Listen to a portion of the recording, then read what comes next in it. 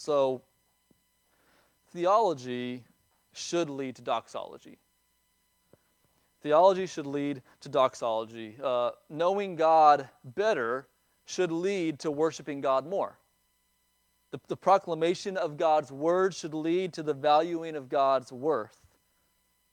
Understanding the grace of the gospel should lead to glorifying the God of the gospel. All these different ways of saying theology should lead to doxology. This is the pattern that we see in Scripture at large, and it's the pattern that we see from Paul in the book of Ephesians.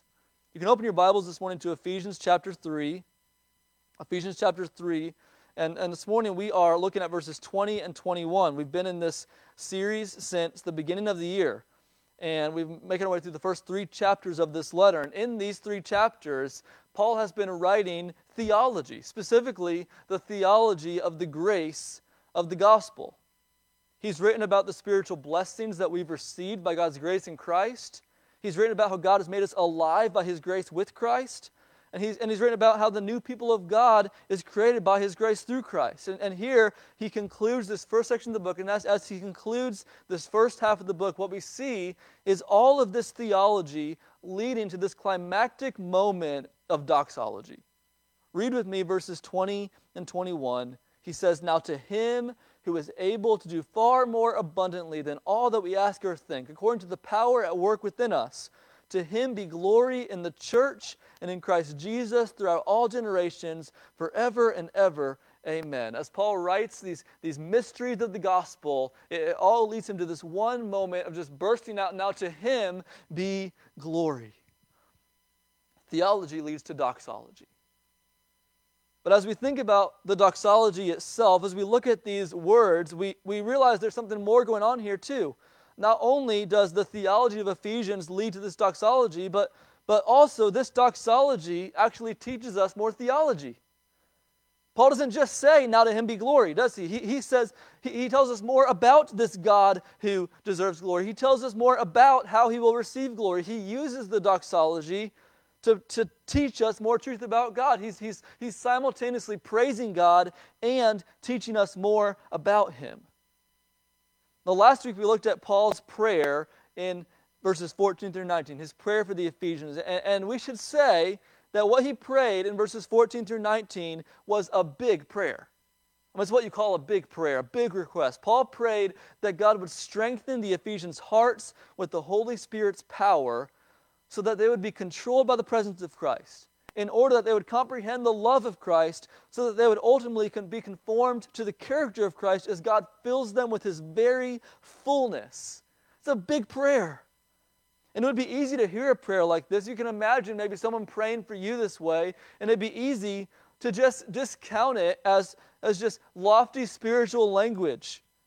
One commentator writes, "Is it possible that such a prayer could be answered and not just be a pious hope?" Paul uses this doxology to answer that question, and the answer is, it is absolutely possible. Through these words of praise, Paul shows us that God can and God will answer big prayers like this one. And he shows us this by teaching us really 2 truths about God within this doxology. Two things that he teaches us about God in this doxology. And so the first thing he teaches us is about the power of God. Paul uses this doxology to teach us about the power of God. All of Paul's doxologies are a little bit different. They all describe God in a unique way that fits with the context of the letter he's writing. And in this doxology, he focuses in on the fact that God is powerful. Look at verse 20 again. "Now to Him who is able to do far more abundantly than all that we ask or think, according to the power at work within us." Now, Paul could have just said, "Now to Him who is powerful," or even "to Him who is all-powerful." But he doesn't just say that. You know, if I wanted to get you to try Five Guys, which is one of my favorite restaurants in the world, does anyone else agree with that? Favorite restaurant in the world, I could just say, "It's good. It's good, you should try it." But that's not what I would say. What I would say is this: their meat is fresh. Their toppings are free. Their milkshakes are the milkiest and the shakiest. And their French fries are mind-bogglingly delicious and seemingly never-ending. And there's peanuts. And of course, the difference between me just saying it's good and saying what I just said is that it stirs you up and it convinces you that what I'm saying is true. It makes you want it more. That's what Paul's doing here. Now, my goal today is not to convince you to eat Five Guys, though I hope you will now that I've said that. But it is to convince you that God is powerful. And so let's just think about the language that Paul uses here. And let's just see how it kind of stacks up the way he uses the terms. Let's just start simple. He says that God is able to do what we ask. God is able to do what we ask. So what is something that you are asking God for right now? Just think about it for a second. What is something that you are asking God for right now? God is able to do that. He's able. Well, to raise the stakes, what is the biggest thing that you're asking God to do right now? What's the biggest request in your life right now? God is able to do that thing. There is nothing that we can ask God that He is not able to do. He is able to do what we ask. But that's not all that Paul says. Not only that, Paul says God is able to do what we ask or think. You know, we might not always even be consciously aware of this, but in our minds, don't we kind of assign a stopping point to the things that we feel like we can ask God for in prayer? Now, I don't mean big houses and nice cars and lots of money. I think we rightly don't ask God for these things. But I mean good things. Things that we can imagine with our minds, but are just so seemingly huge requests that we don't even consider praying for it. For instance, community revival. I mean, this is something that I can think of in my mind, but it's just such a big request that I don't actually pray for it. I just think about it. And Paul's saying here, no, God is able to do even the things that we think. If we can imagine it, God can do it. Not only that, he says God is able to do more than what we ask or think. To just carry that example forward, not only can God bring revival to our community, God can bring revival to our country. Whatever we might ask about, whatever we might even just imagine, God is able to do even more than that. Not only that, he says God is able to do far more abundantly than what we ask or think. You should know that Paul literally makes up a word here to try and express what he's saying. This phrase, far more abundantly, is what Greek scholars call a super superlative. And it's the most extreme form of comparative language that Paul could think of. And really, the best translation would be infinitely more. God can do infinitely more than all that we ask or think. And here we see that there is no extent to God's ability. There is no limit to God's power. There's no end to God's resources to do what we ask or think. One commentator says it's impossible to ask too much, since the Father's giving exceeds our capacity for asking or even imagining. We could never ask for too much. His power is limitless. And not only that, he says God is able to do far more abundantly than what we ask or think in us. Notice that phrase at the end, according to the power at work within us. This limitless power of God that Paul is describing is the same power that is at work within our own hearts by His Spirit. And I want you to notice the connection between the prayer from last week and this passage. In last week's prayer, he asked God to fill the church with His fullness by strengthening them with power by His Spirit in their inner being. And now he says that God is able to do infinitely more than that by His power at work in their inner being. This is why he focuses on the power of God in this doxology. He's communicating to the church that God can answer this prayer. You think 14 through 19 is a big prayer? God can do it. He can do whatever we ask. He can do more than we ask. He can do far abundantly more than we ask or even think. He can do it in us. So yes, it is a big prayer to ask God to fill us with His very fullness. To say to God, God, fill Redeemer Church with your very fullness. It's a big prayer. But it's not too big for an all-powerful God. He can answer prayers like this. He can do it. Do you remember the story in Mark 9 about the father whose son was demon-possessed? And the disciples couldn't cast the demon out. Jesus actually says to them at the end, it has to be driven out by prayer. They were not praying. So they bring him to Jesus, and here is what the Father said to Jesus. He said, if you can do anything, have compassion on us and help us. Do you remember what Jesus said in response? He said, If you can. All things are possible for one who believes. Jesus says, what do you mean, if you can? Don't you know who I am? I am the God who is able to do far more abundantly than all that you ask or think, if you can.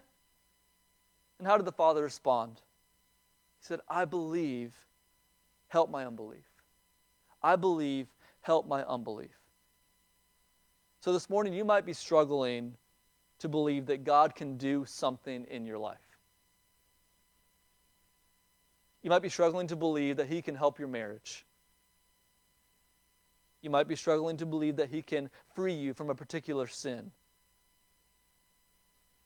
That He can provide for your family's needs. That He can heal a sick friend. That He can save that lost family member. Hear this morning that God is able to do far more abundantly than all that we ask or think.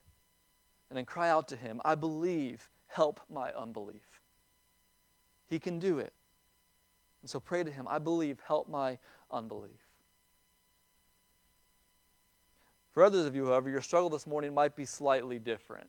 Your struggle is not necessarily like the Father's struggle in Mark 9.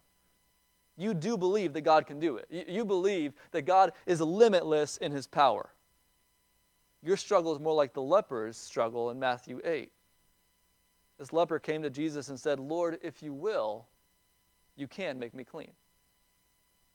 So it's not that you don't think God can, it's that you aren't sure if God will. That's where the doubt enters in. Not that he couldn't do it, but will He do it? And Paul has an encouragement for us here as well. He not only teaches us about the power of God, he also teaches us about the plan of God. The plan of God. So let's look at verse 21 now. He says, to Him be glory in the church and in Christ Jesus throughout all generations, forever and ever. Amen. You know, this language should immediately surprise us, specifically that Paul would say, not only to Him be glory in Christ Jesus, but also in the church. That he would include the church in this. What does Paul mean here when he says, to Him be glory in the church and in Christ Jesus? So let's take the one that's easier to understand first. To Him be glory in Christ Jesus. Now let's think about, what is Paul saying here? This is not Paul calling on Jesus to give glory to God.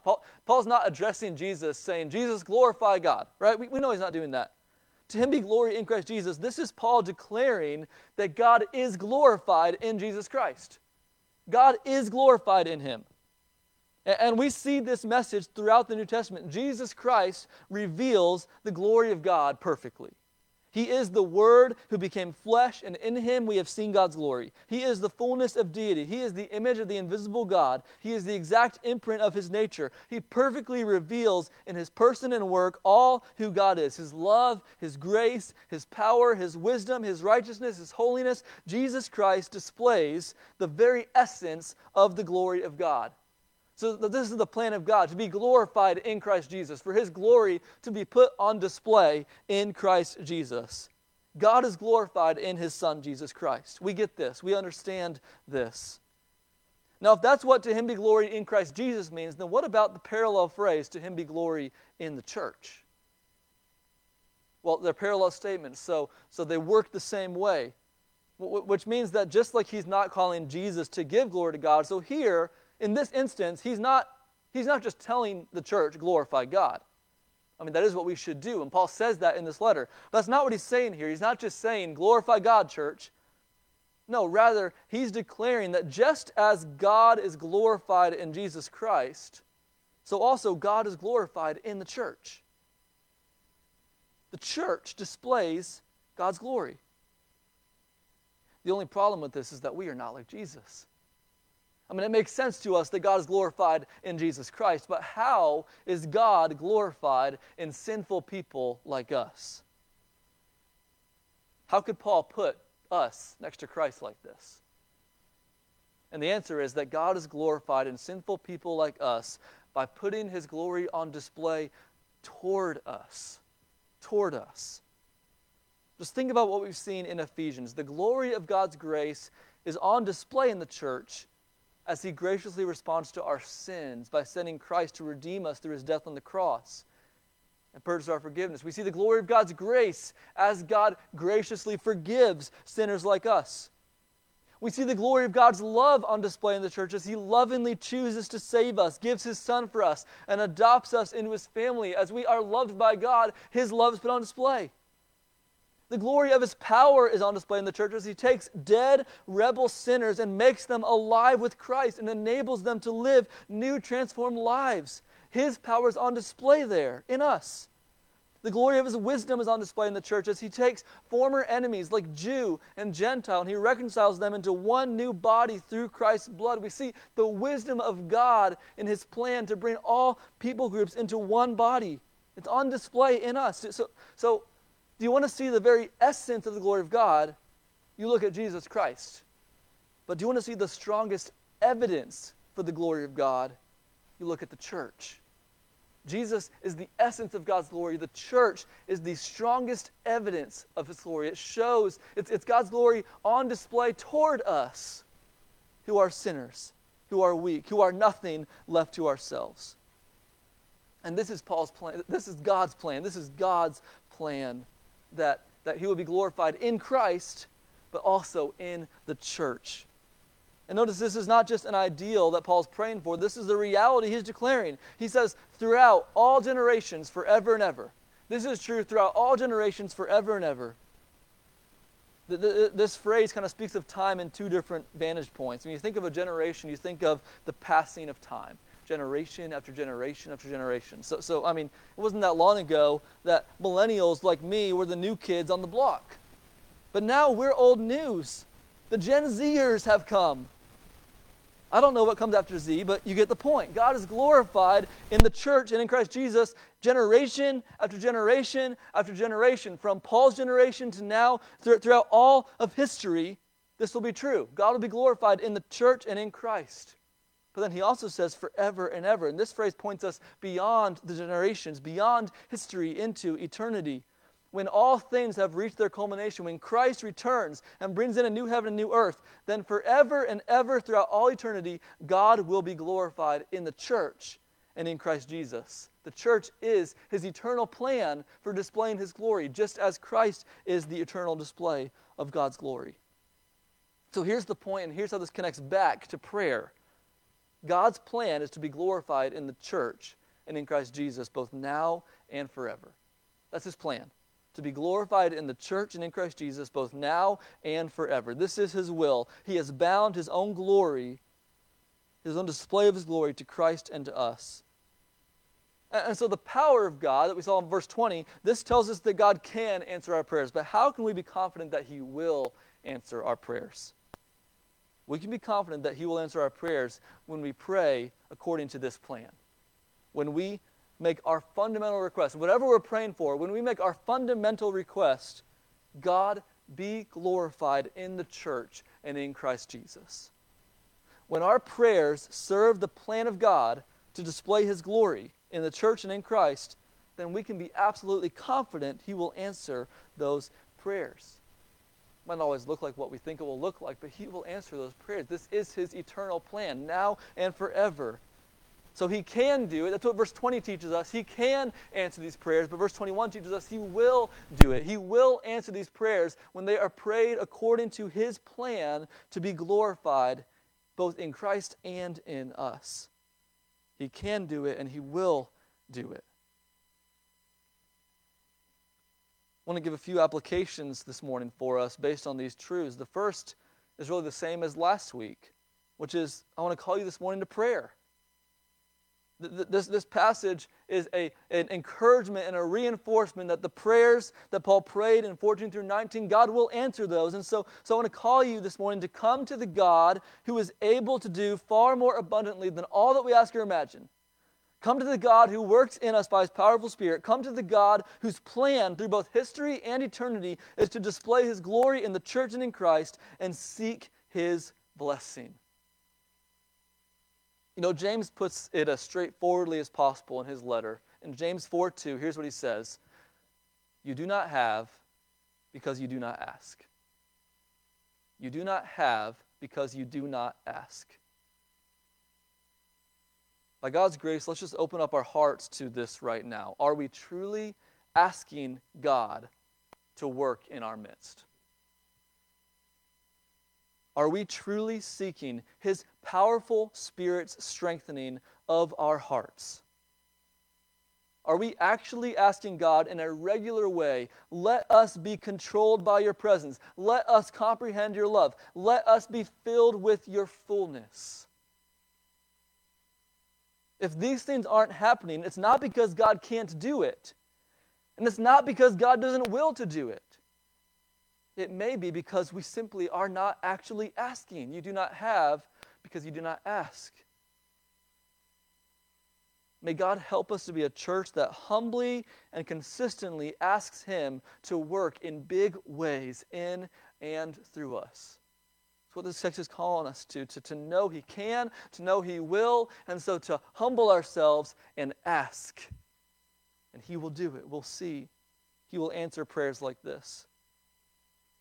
Now, I want to take this a little deeper still. What if we do ask, and yet we don't receive?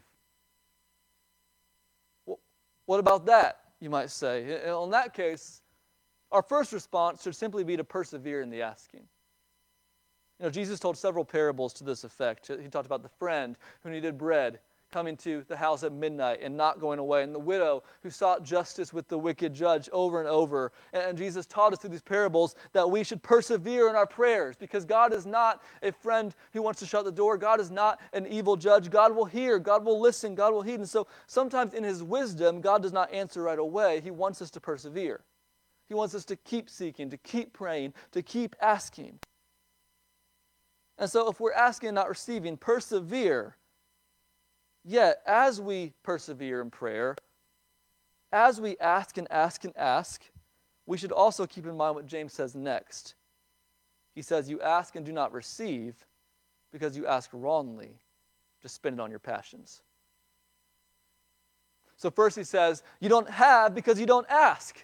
But then he says, okay, you do ask, but you don't receive because you're asking wrongly.